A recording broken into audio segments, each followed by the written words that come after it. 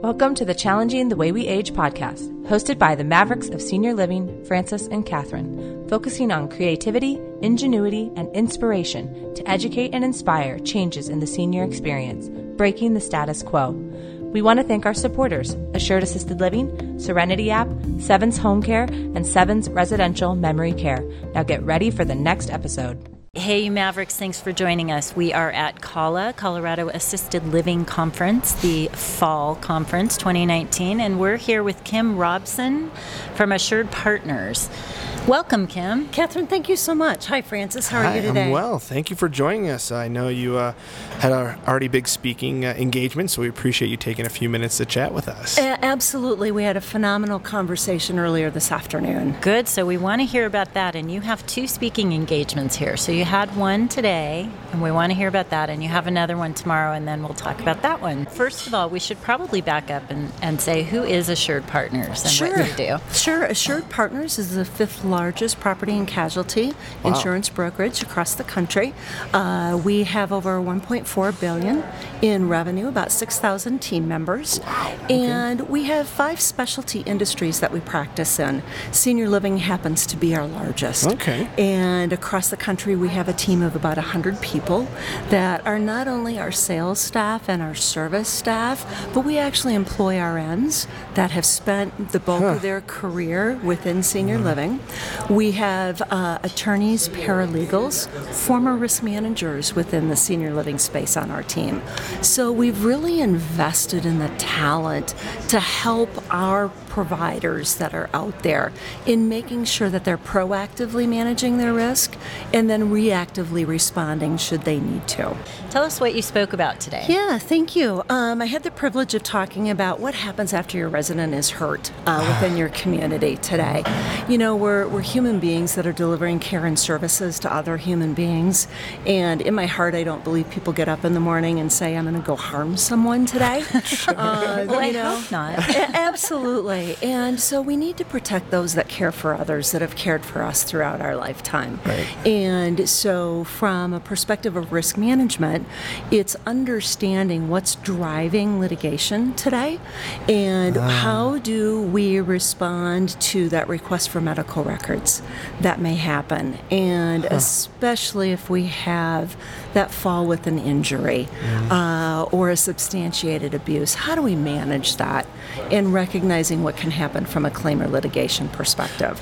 Are you seeing more litigation occurring in like assisted living memory cares? I believe Skilled had the very big litigation during the 90s and the early 2000s. Are you seeing that shift more to assisted living memory care now? You know, Francis, that's a really good question. One of the data points that we talked about today is a closed claims study. Easy for me to say this afternoon, right? Nice little tongue twister there. Right. CNA Insurance is one of the largest insurance companies that insures senior living space, assisted living, SNFs, CCRCs, and they publish a closed claims study every other year. Okay. And the one that they released last year was the second time in a row that assisted living was leading the severity cost. Wow. Not the frequency, but the actual dollars that are paid out. Ooh. So that's really important for our assisted living operators to know. Wow, I'm surprised by that. I mean, I knew we were trending that way, but I guess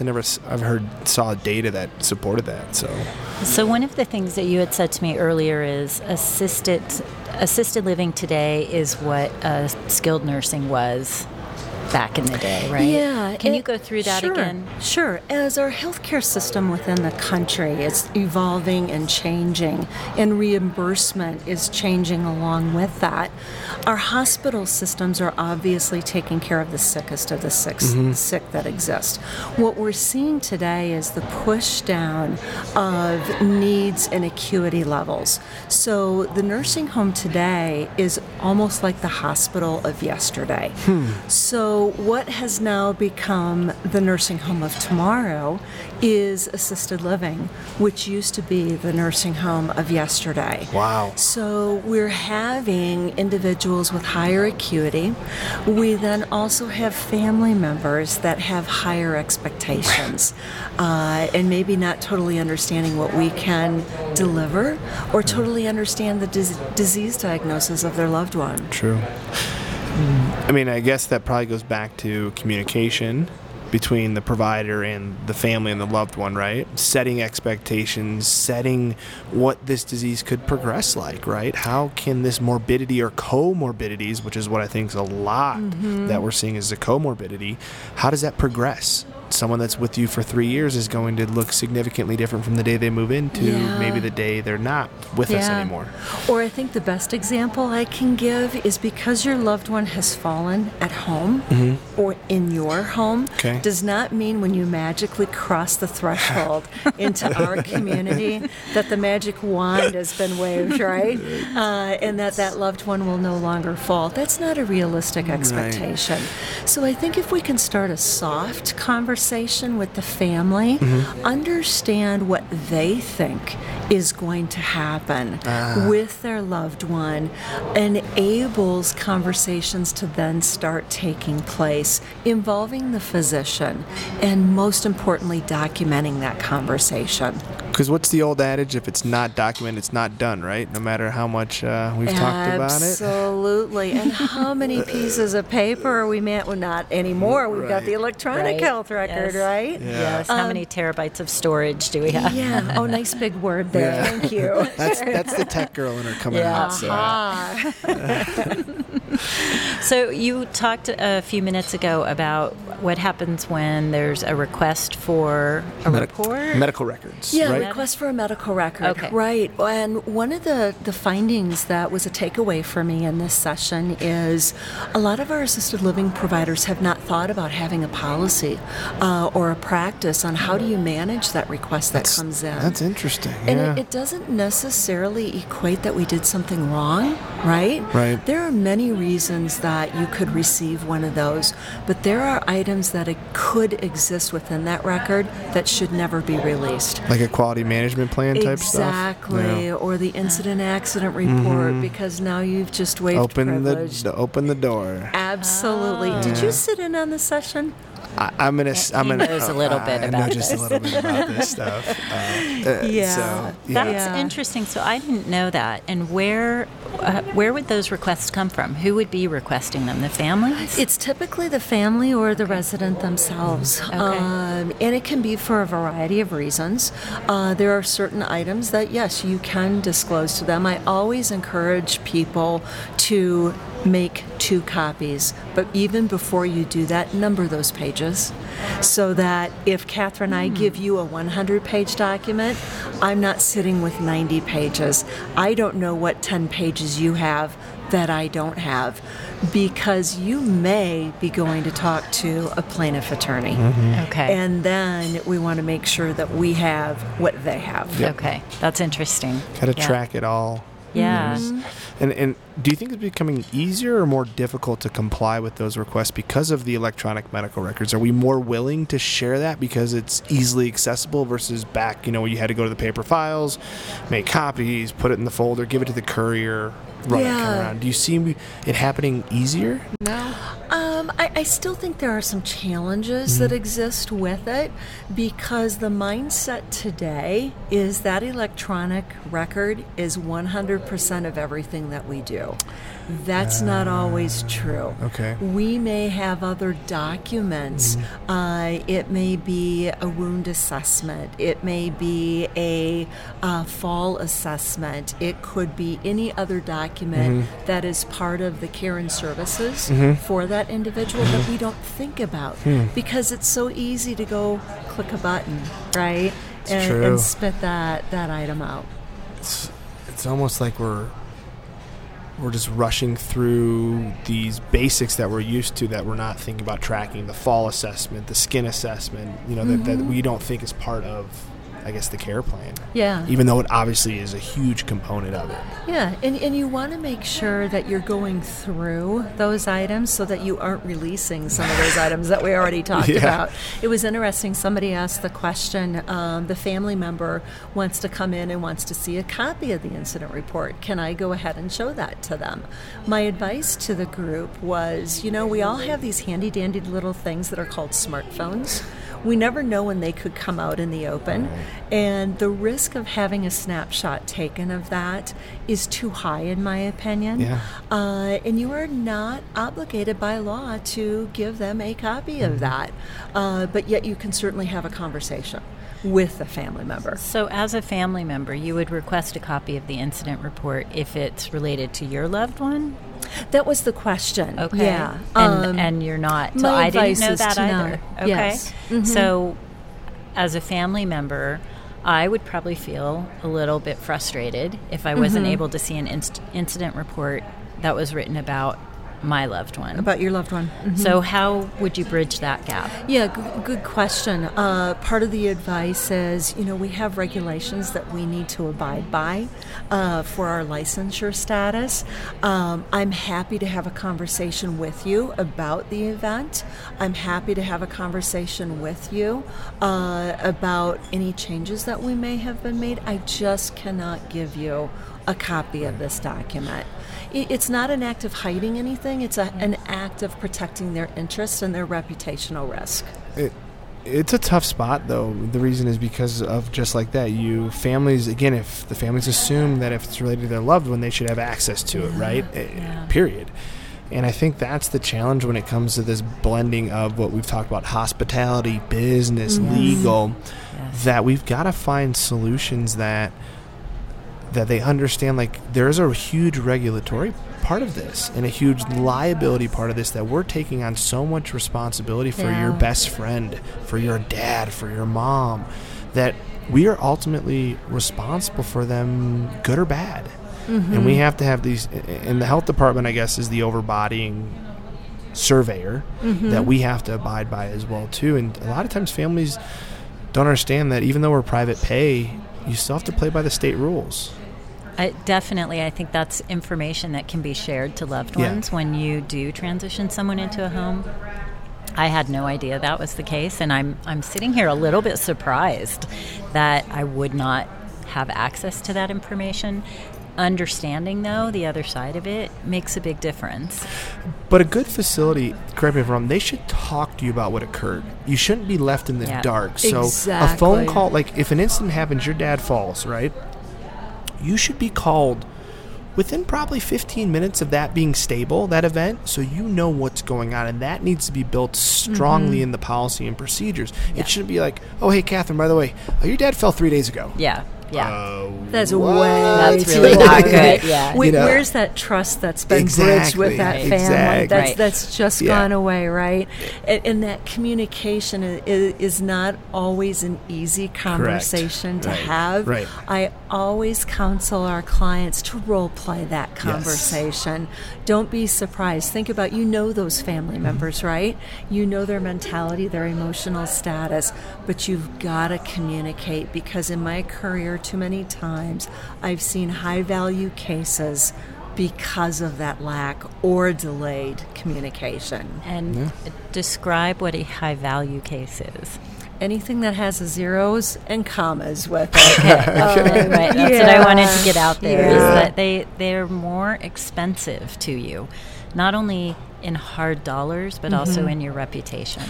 Yeah, the reputational risk, let's talk, we talk about, if we have a negative experience, out of 10 friends, we probably tell 8, right? True. Okay. How many do we tell if we have a positive experience? One. Maybe one, if we're lucky. And part Interesting, of it, okay. And when's the last time you heard a positive news story or anything about something great happening in senior living? Yeah. But I'll guarantee you saw 5 today that were negative. And so how do we change that messaging? And the more positive and upfront that we can be, the better. And I think, too, better communication, right? I mean, not being afraid to have the hard conversation, knowing that, man, this family's not going to be the happiest with me letting them know dad fell for the 5th time in 5 months. And adjust your care plans to accommodate for the higher increase in fall likelihoods, and document what's going on in that time of day. Is there something that's medication related? Is there a change in their condition that is evolving with that individual? Engagement. Do we need to change engagement earlier in the day so they're more stable, they're not sundowning? Do we have to have a more positive, purpose-driven environment for them to feel just more in control? So there's a lot there to it. One of the things you touched on is trust, building trust with the family. Can you talk more about that and how that impacts potential litigation? So friends don't sue friends, right? Okay. So the quicker that you can establish that trust and you can communicate chain of command and you respond to that family in a timely manner, you're a partner with them in the care of their loved one. Wow. If you do not establish that, what's going to happen? They are not likely to believe anything that you share with them. So the quicker that you can do that and have those realistic expectation conversations and greet them when they come in. Hello, hey, Mom had a great day at this activity yesterday. You know, I've noticed that your mom has not been eating as much as she had. I wanted to let you know about that. They then recognize that you're paying attention to their loved one. They know what's going on, and you're communicating that with them. So could you say under communication could be a driver of some litigation? It could be, absolutely. Wow. Wow. Just simply communicating better. And sometimes it's basic thing. It's just your mom had a great day today. Absolutely. Just reaching out. So one of the things we'll be talking about, so I'm keynoting tomorrow morning. I saw that. Congratulations. Thank you. And one of the things we're talking about is setting expectations, but also just the peace of mind that you get as a family member when someone reaches out to you. And what happens in this industry right now is rarely as a family member do you get someone reaching out to you unless it's a problem. But we call and we say, hey, how's Dad? What's going on with Mom? Did they have a good day? Did they eat well today? We don't know. And it's not like we want every blow-by-blow description, but the communication needs to, in my opinion, one of the things I'm challenging is let's have it go both ways. And you used the magic word for me, which is partnership. Let's become care partners. I think the days of having someone transition into a facility, a big community, and that community takes care of Mom and Dad and you don't have to do anything, and it's sort of this separation, I think those days are gone.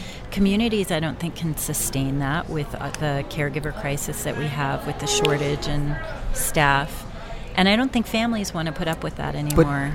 Do you want that anymore? Do you want that split between the aging community and the, let's call it, the outside world? I mean, I'm a big believer we need to have a better inclusive communities, right? That's really well said, that it almost is more isolating to do that. I think it's absolutely isolating. Our models right now drive isolation. We don't encourage the community to support our seniors. We put them in big, beautiful hotels.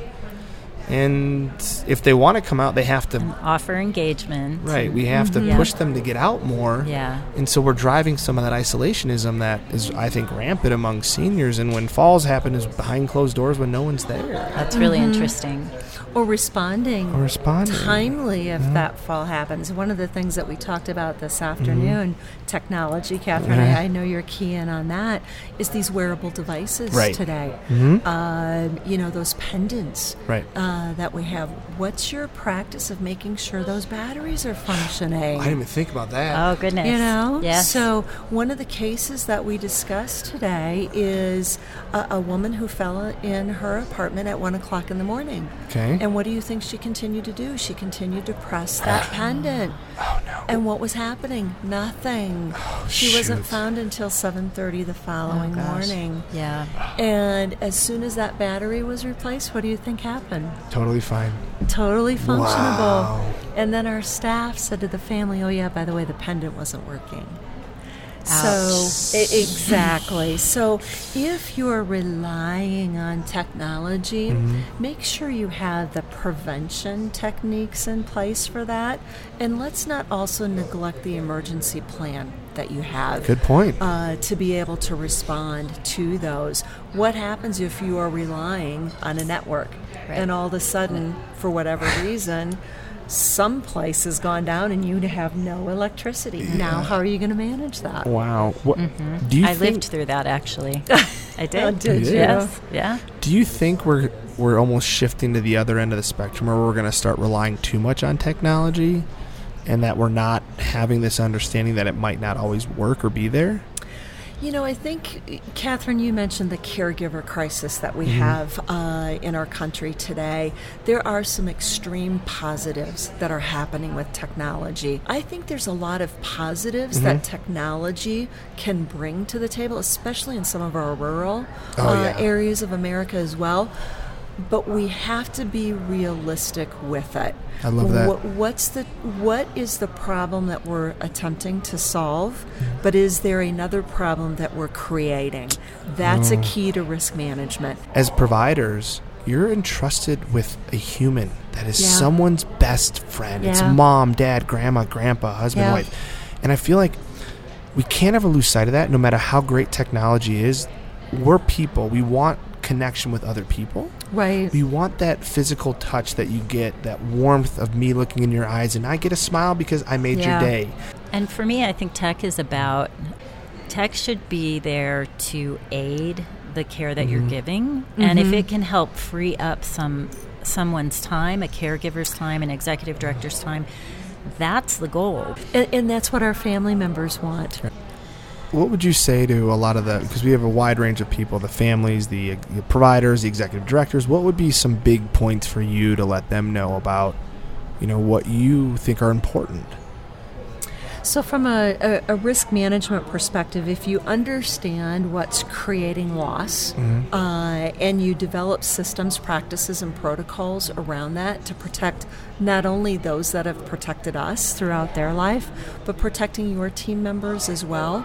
So if we bring that whole nucleus together and expand that communication process, what can we do to drive down those areas that create risk and loss for us? Yeah. You are singing my song. Yeah. I think the communication and collaboration piece is a huge, huge component in my mind. One other point I wanted to make, Catherine, as you were talking about the daughter, if you look at history about who is the family member that is most likely to present a claim or a lawsuit against a community, it is a daughter. You're kidding. No. Wow. No. That surprises me. Is it more that protective instinct, that maternal protective, the mama bear? It is. So Kim, you've been doing this for a while. What's the one thing you want to challenge? I'd like, what would you like to see done differently or just take a different perspective on?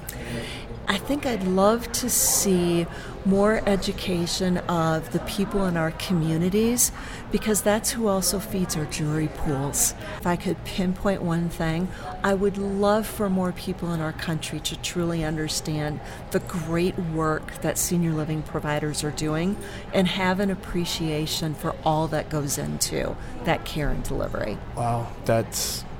I have a lot of thoughts on that, and it would just elongate our podcast, so I won't go into them. But I think that there is a place for either a customer service person or another layer of communication with family and education through the process.